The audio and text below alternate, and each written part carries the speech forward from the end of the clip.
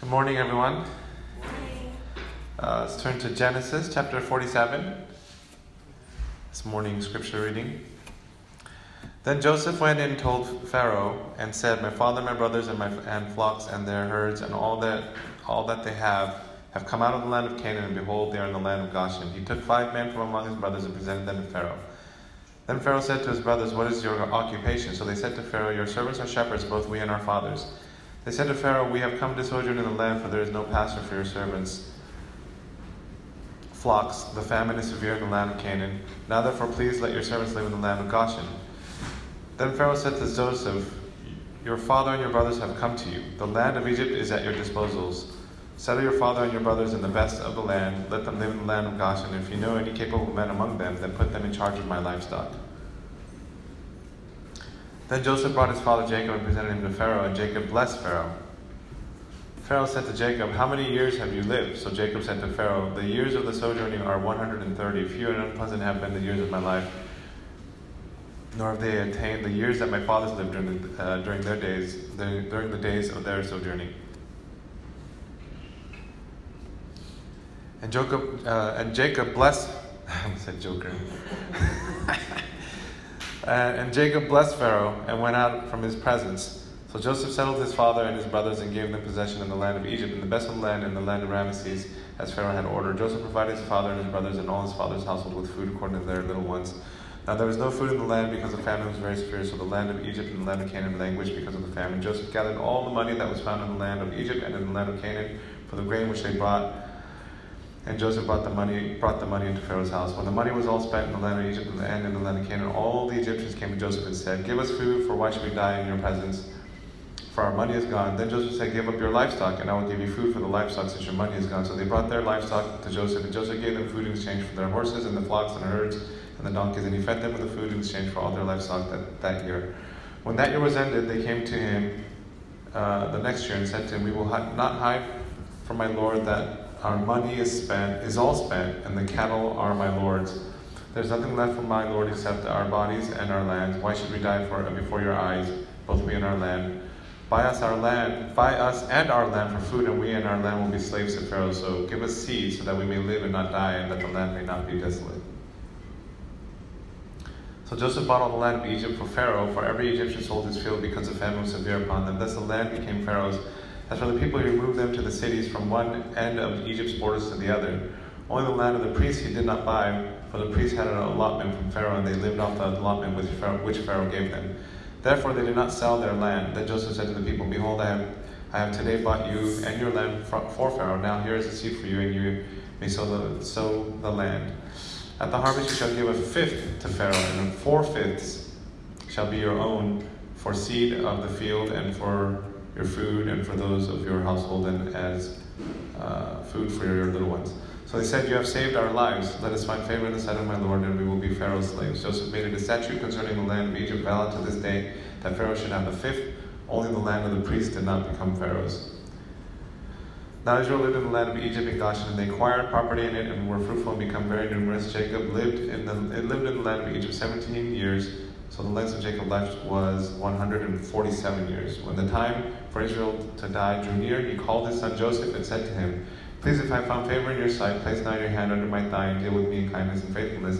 Please do not bury me in Egypt, but when I lie down with my fathers, you shall carry me out of Egypt and bury me in their burial place." And he said, "I will do as you have said."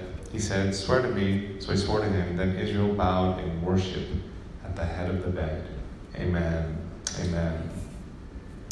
I had to double check this because I thought Israel or Jacob bowing down in worship at the head of the bed might have been a reference to his, passing away. And I read that, I was like, "Oh, that's such a cool way to die, worshiping the Lord and then your last breath."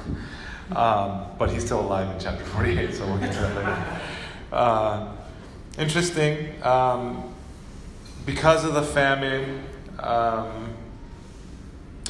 Pharaoh and Joseph is in a position to acquire all the property of the land. Landowners were sold back to the Pharaoh, and then the people were then indebted to Pharaoh and indentured service or slaves. And just a commentary on this, it's often that in times of severe disaster or famine or national disaster that the role of the central government will increase and play a larger role in the lives of the people. In this particular case, they were given seed to sow, and then they're required to give 20% back to the nation or back to their treasury. And I think in most standards, 20% would be very welcome today if governments in most developed countries would be welcome. Then a lot of places like 30, 40 plus percent income tax and whatnot. So just a mention of that there. I mentioned yesterday and a couple days ago, or I think it was 2 days ago, that you can take this example and biblical principle and apply it to your lives, that Joseph's obedience to God, Joseph's God-centered work ethic, that Joseph's ultimate trust in God, in which he was serving, honoring God, righteous in his work, that God honored that. And even though man tried to demote him, whether it was his brothers or whether it was Potiphar's house, that God, because God saw him and God saw his heart and God saw his faithfulness, that God gave him favor. And the favor that is given to God to Joseph is then recognized by the material world, by even those non-believing. And so in verse 10 it says that Jacob blessed Pharaoh. So Joseph introduces his father, Israel, Jacob, to the Pharaoh. And if you think about this, this is quite incredible, because remember, Pharaoh is considered a god himself, the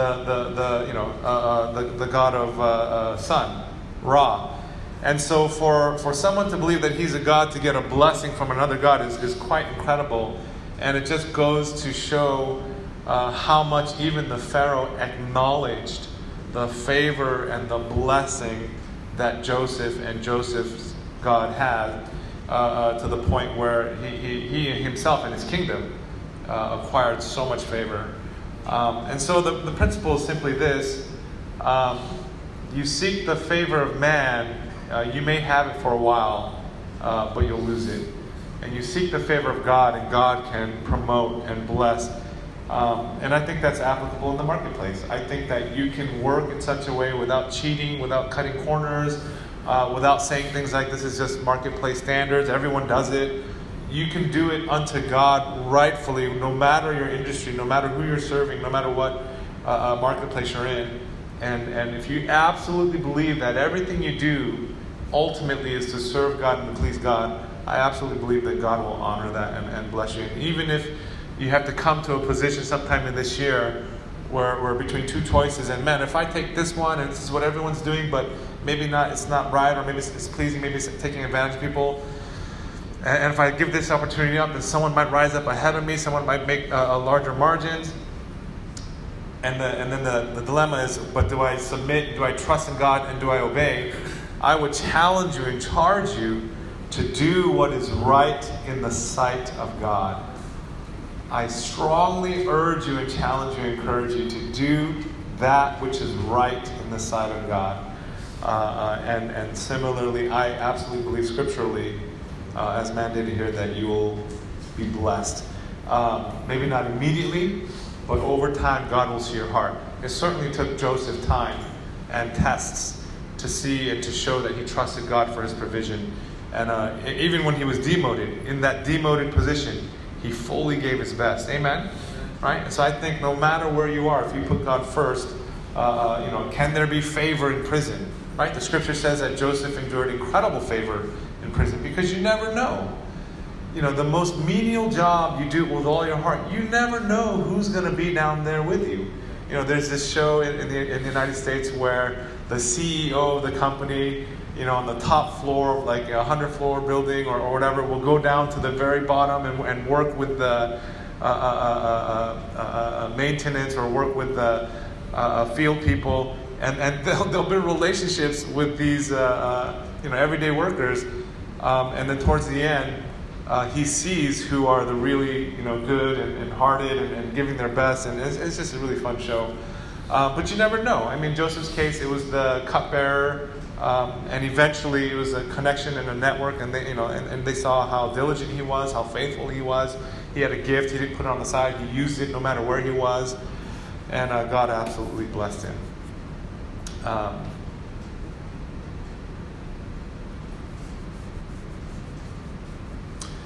It goes down to the last few verses. They acquire a whole lot of property and land. Pharaoh gets blessed.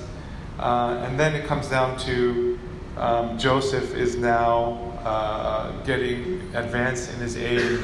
He recognizes that the time of his passing is near. Remember, yesterday, it was an incredible step of faith. We read it, and I don't know, if you could just kind of cursory read it, oh yeah, Joseph, their family got reconciled, sure, invite Jacob back, and Jacob says, okay, let's move the family.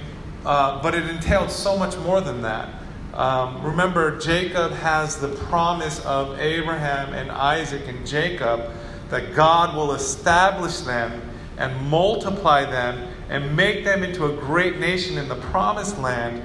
And so how does going back to Egypt, where in the past Abraham shouldn't have gone to Egypt, or he shouldn't have sojourned or stayed there, how was something that wasn't okay before now is okay?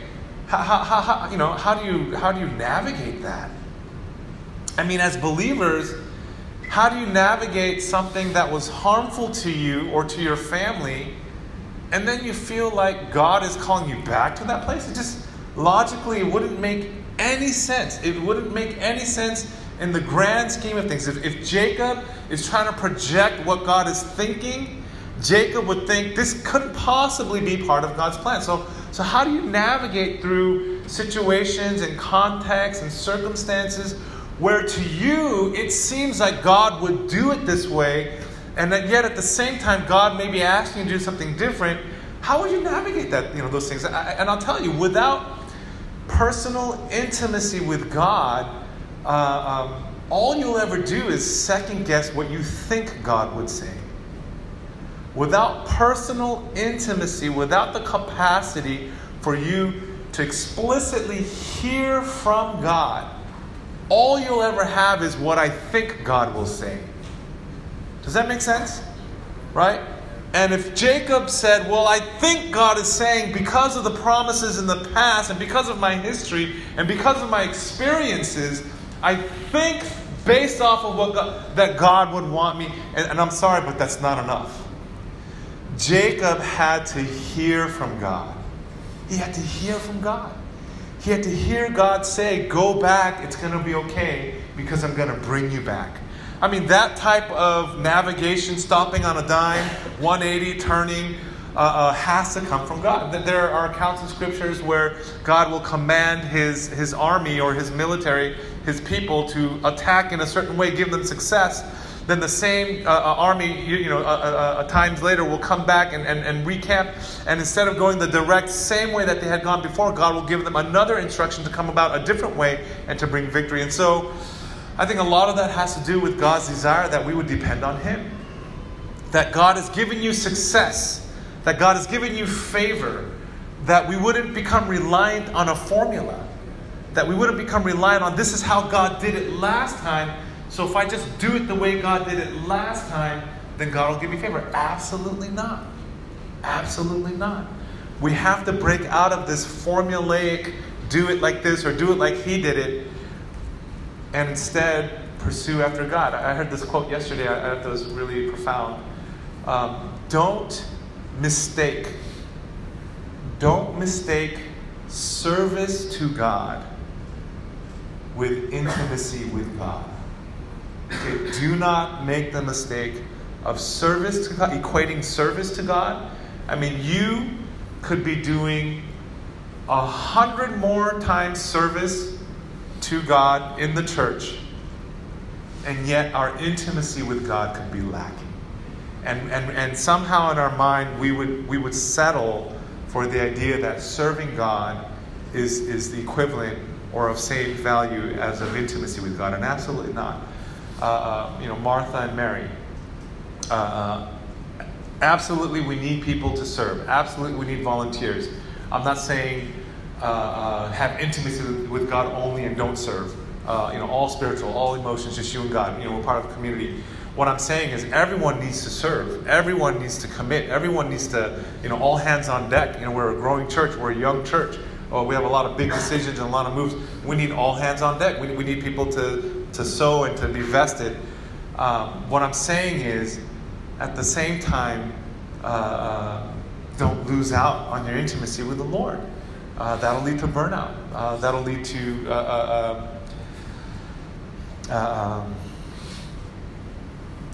being hindered, being discouraged. And so we have to focus on intimacy with God. And so Jacob is in a position where something in his flesh and past context and knowledge of God may tell him it's not the right way. It's very simple. How do we navigate? We seek to hear the voice of God. We have to cultivate a personal, intimate relationship. You cannot rely on your pastor. You cannot rely on your house church leaders. You can't rely on podcasts. You yourself have to have a personal, intimate seeking where God speaks to you through the scriptures. God speaks to you in prayer.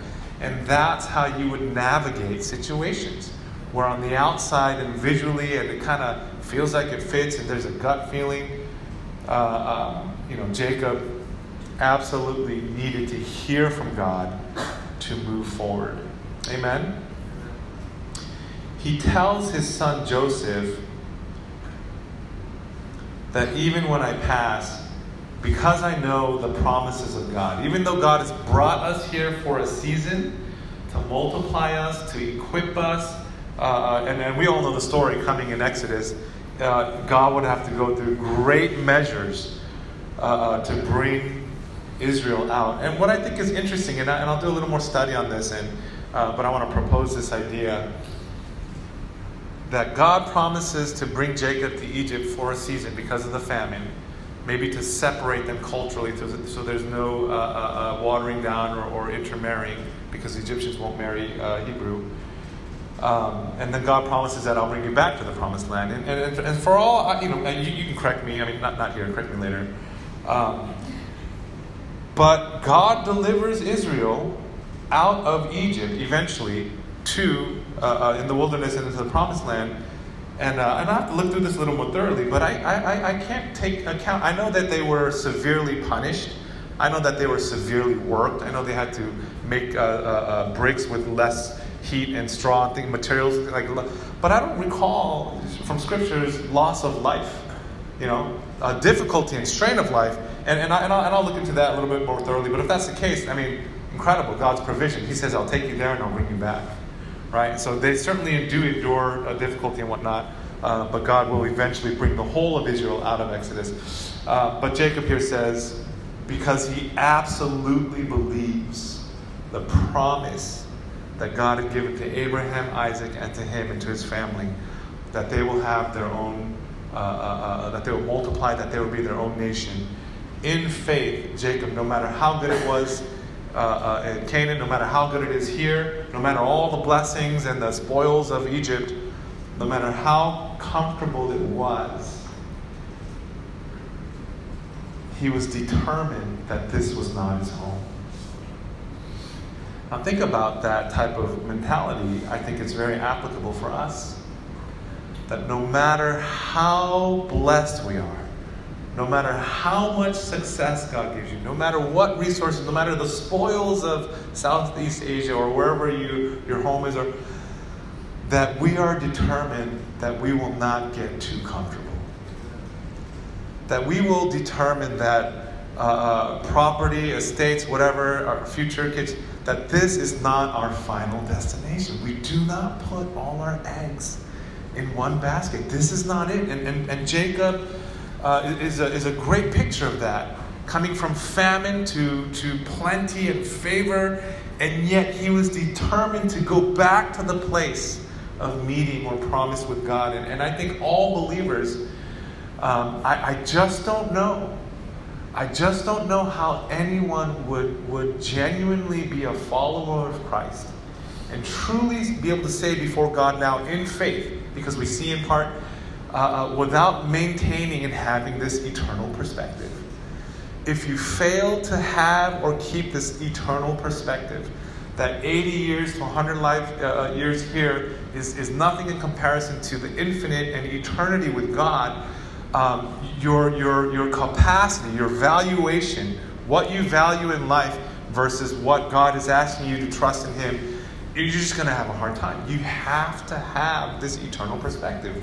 Jacob has this even multi-generational future perspective that this is not our home. And as believers, I want to encourage and challenge you, go with the blessings that God has given you, your talents, your education, your resources, your network, your families, all that.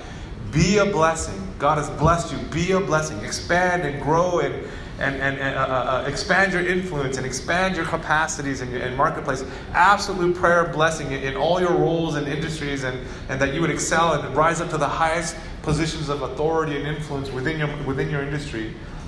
But so that God would be glorified, and that we wouldn't get too comfortable with all the spoils of Egypt. I'll close with this one last thought. This idea of unity, I've been kind of thinking about it, and we'll say things like, we have to be unified. Missions team, we have to have unity, or a board, or house church ministry, or vision, we have to have unity. Just thinking about that a little bit, and what does it mean to have unity in the church? What does it mean to have unity on a team? And I was thinking, yes, we strive for unity. But I was thinking of Joseph's case, and in particular, his brothers, you could say to a degree, had unity, right? But they had unity. But not just for the sake of unity. I guess is what I'm saying. They had unity, but for the wrong cause.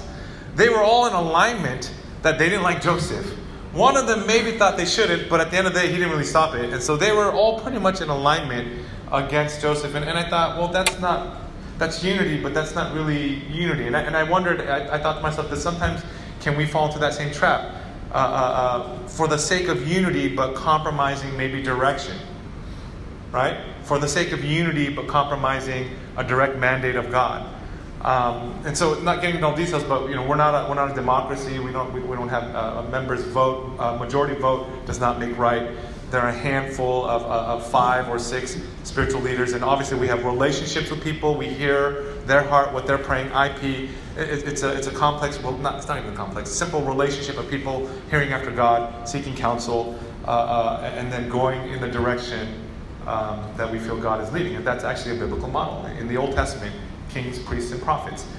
In the New Testament, or at least in modern day church, in our polity or governance models, we rely heavily on leaders in the church, key leaders in the church, from hearing from God. The pastor lays out the vision, other people pray, get some soundboard, and then we go in that direction. But it is heavily leadership-based direction, with boundaries, checks, and balances. But unity, when I think about it in the case of Joseph and how when they had betrayed Joseph, just think of this for a second. The father figure, Jacob, favored Joseph and blessed him. Now we know in hindsight that this blessing for Joseph is not for himself. Maybe early on it was conveyed, and that's why his brothers got angry that it was for himself. But ultimately, we know that this blessing for him was ultimately to save and bless their family, all the people of Israel, and even the nations beyond. And so there's this moment where God speaks, but we don't see it. And so in that moment, we have to trust and believe that God has a reason. In essence, we have to die to our own vision and submit to and subscribe and come in alignment with God's vision. So unity, therefore, isn't 10 brothers saying, yeah, we're all in agreement, let's get rid of Joseph. Unity, actually, if I'm going to take a biblical scriptural definition of it, Unity is basically submitting and seeing the heart of the Father. Being unified around what the Father wants. This is the Father's will, so I'll submit my will to the Father's will. And when 10 or 100 or 1,000 people do that, that's unity. Unity is not just unity for the sake of unity. Unity is being unified for the vision of the Father, of the heart of the Father. What is the Father doing? What is the heart of the Father? What is his desire? If he wants to bless Joseph, then he wants to bless Joseph. If they were sons of the house, and truly carried the Father's heart, which they later would, they would have submitted to the Father, even though they didn't understand it, even if they thought it was unfair, and they would have served and blessed Joseph. And then later, in hindsight, the narrative would have been very different. It said, oh, I totally didn't get it then, but I trusted God, but I get it now. God, you're so good. Right? Instead, they are not in alignment with the Father's heart. The Father has obviously blessed him, and it brings him joy. The other sons should have seen that what the desire of the Father's heart was, and in so doing come in alignment and then have served and blessed as well. You guys follow what I'm saying? And so it's later, reconciliation, healing, when the brothers do see the Father's heart, right? When they do see how much he loved Jacob, when they do see how much he loves Benjamin, that they're then willing to put themselves on the line because they see the Father's heart, the Father's concern. They're effectively and truly sons of the house. They have the vision of the Father.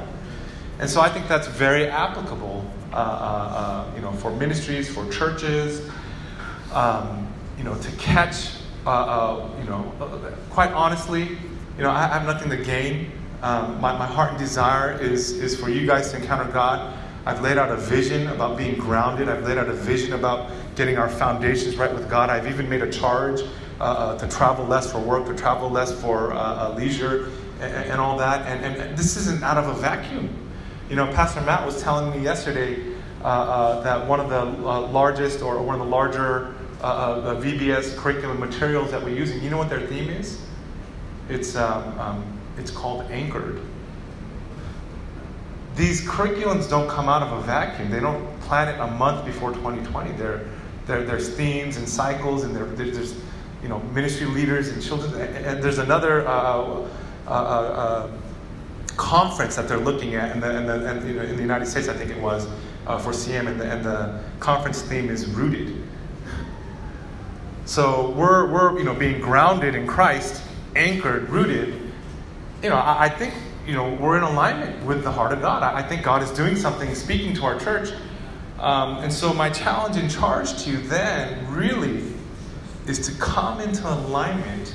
Maybe not with, I would charge you with your pastor and with your spiritual leaders, but I believe this is a mandate by God, and to come in alignment and get grounded this year, and really get grounded in the Word, and really, really focus on your relationships at home, focus on your relationships at church, on the home front, on the domestic front.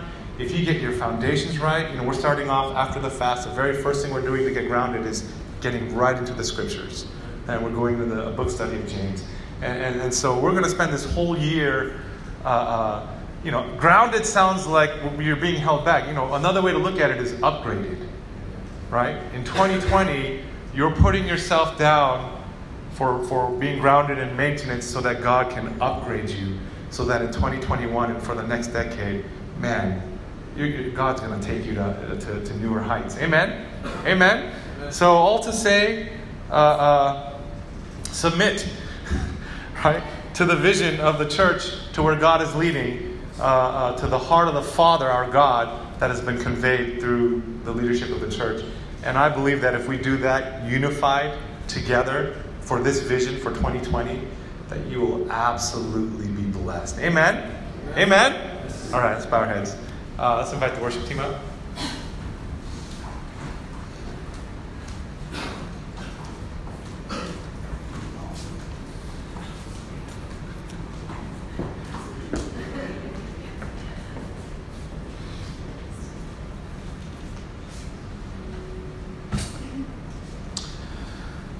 God has a promise for you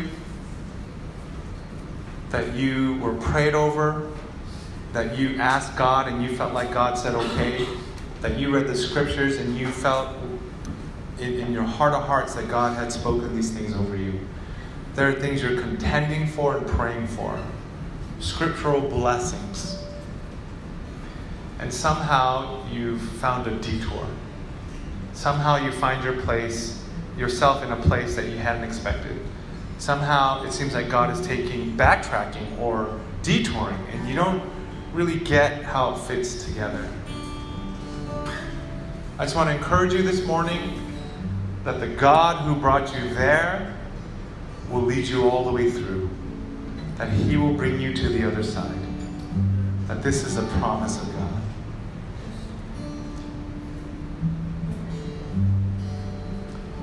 That we can trust God in His provision. That we can trust God that He will walk with us in the fire.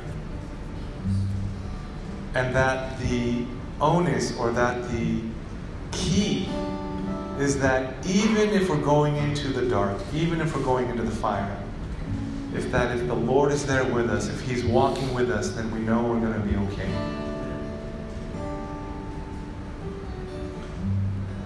And so if you're in this season, or you feel like you've been there for a while, my encouragement to you, as difficult as it is not to look for a doorway out, but to look for Christ in that place. I know that sounds so counterintuitive, but if I can encourage you and challenge you in that season or context or place, that instead of looking for the doorway out or the way out, that you would invite Christ, or actually seek Christ in that place, because He is there. He is there, and He will walk you through it. Let's just spend some time before the Lord this morning, and then after a moment, our worship team will lead us.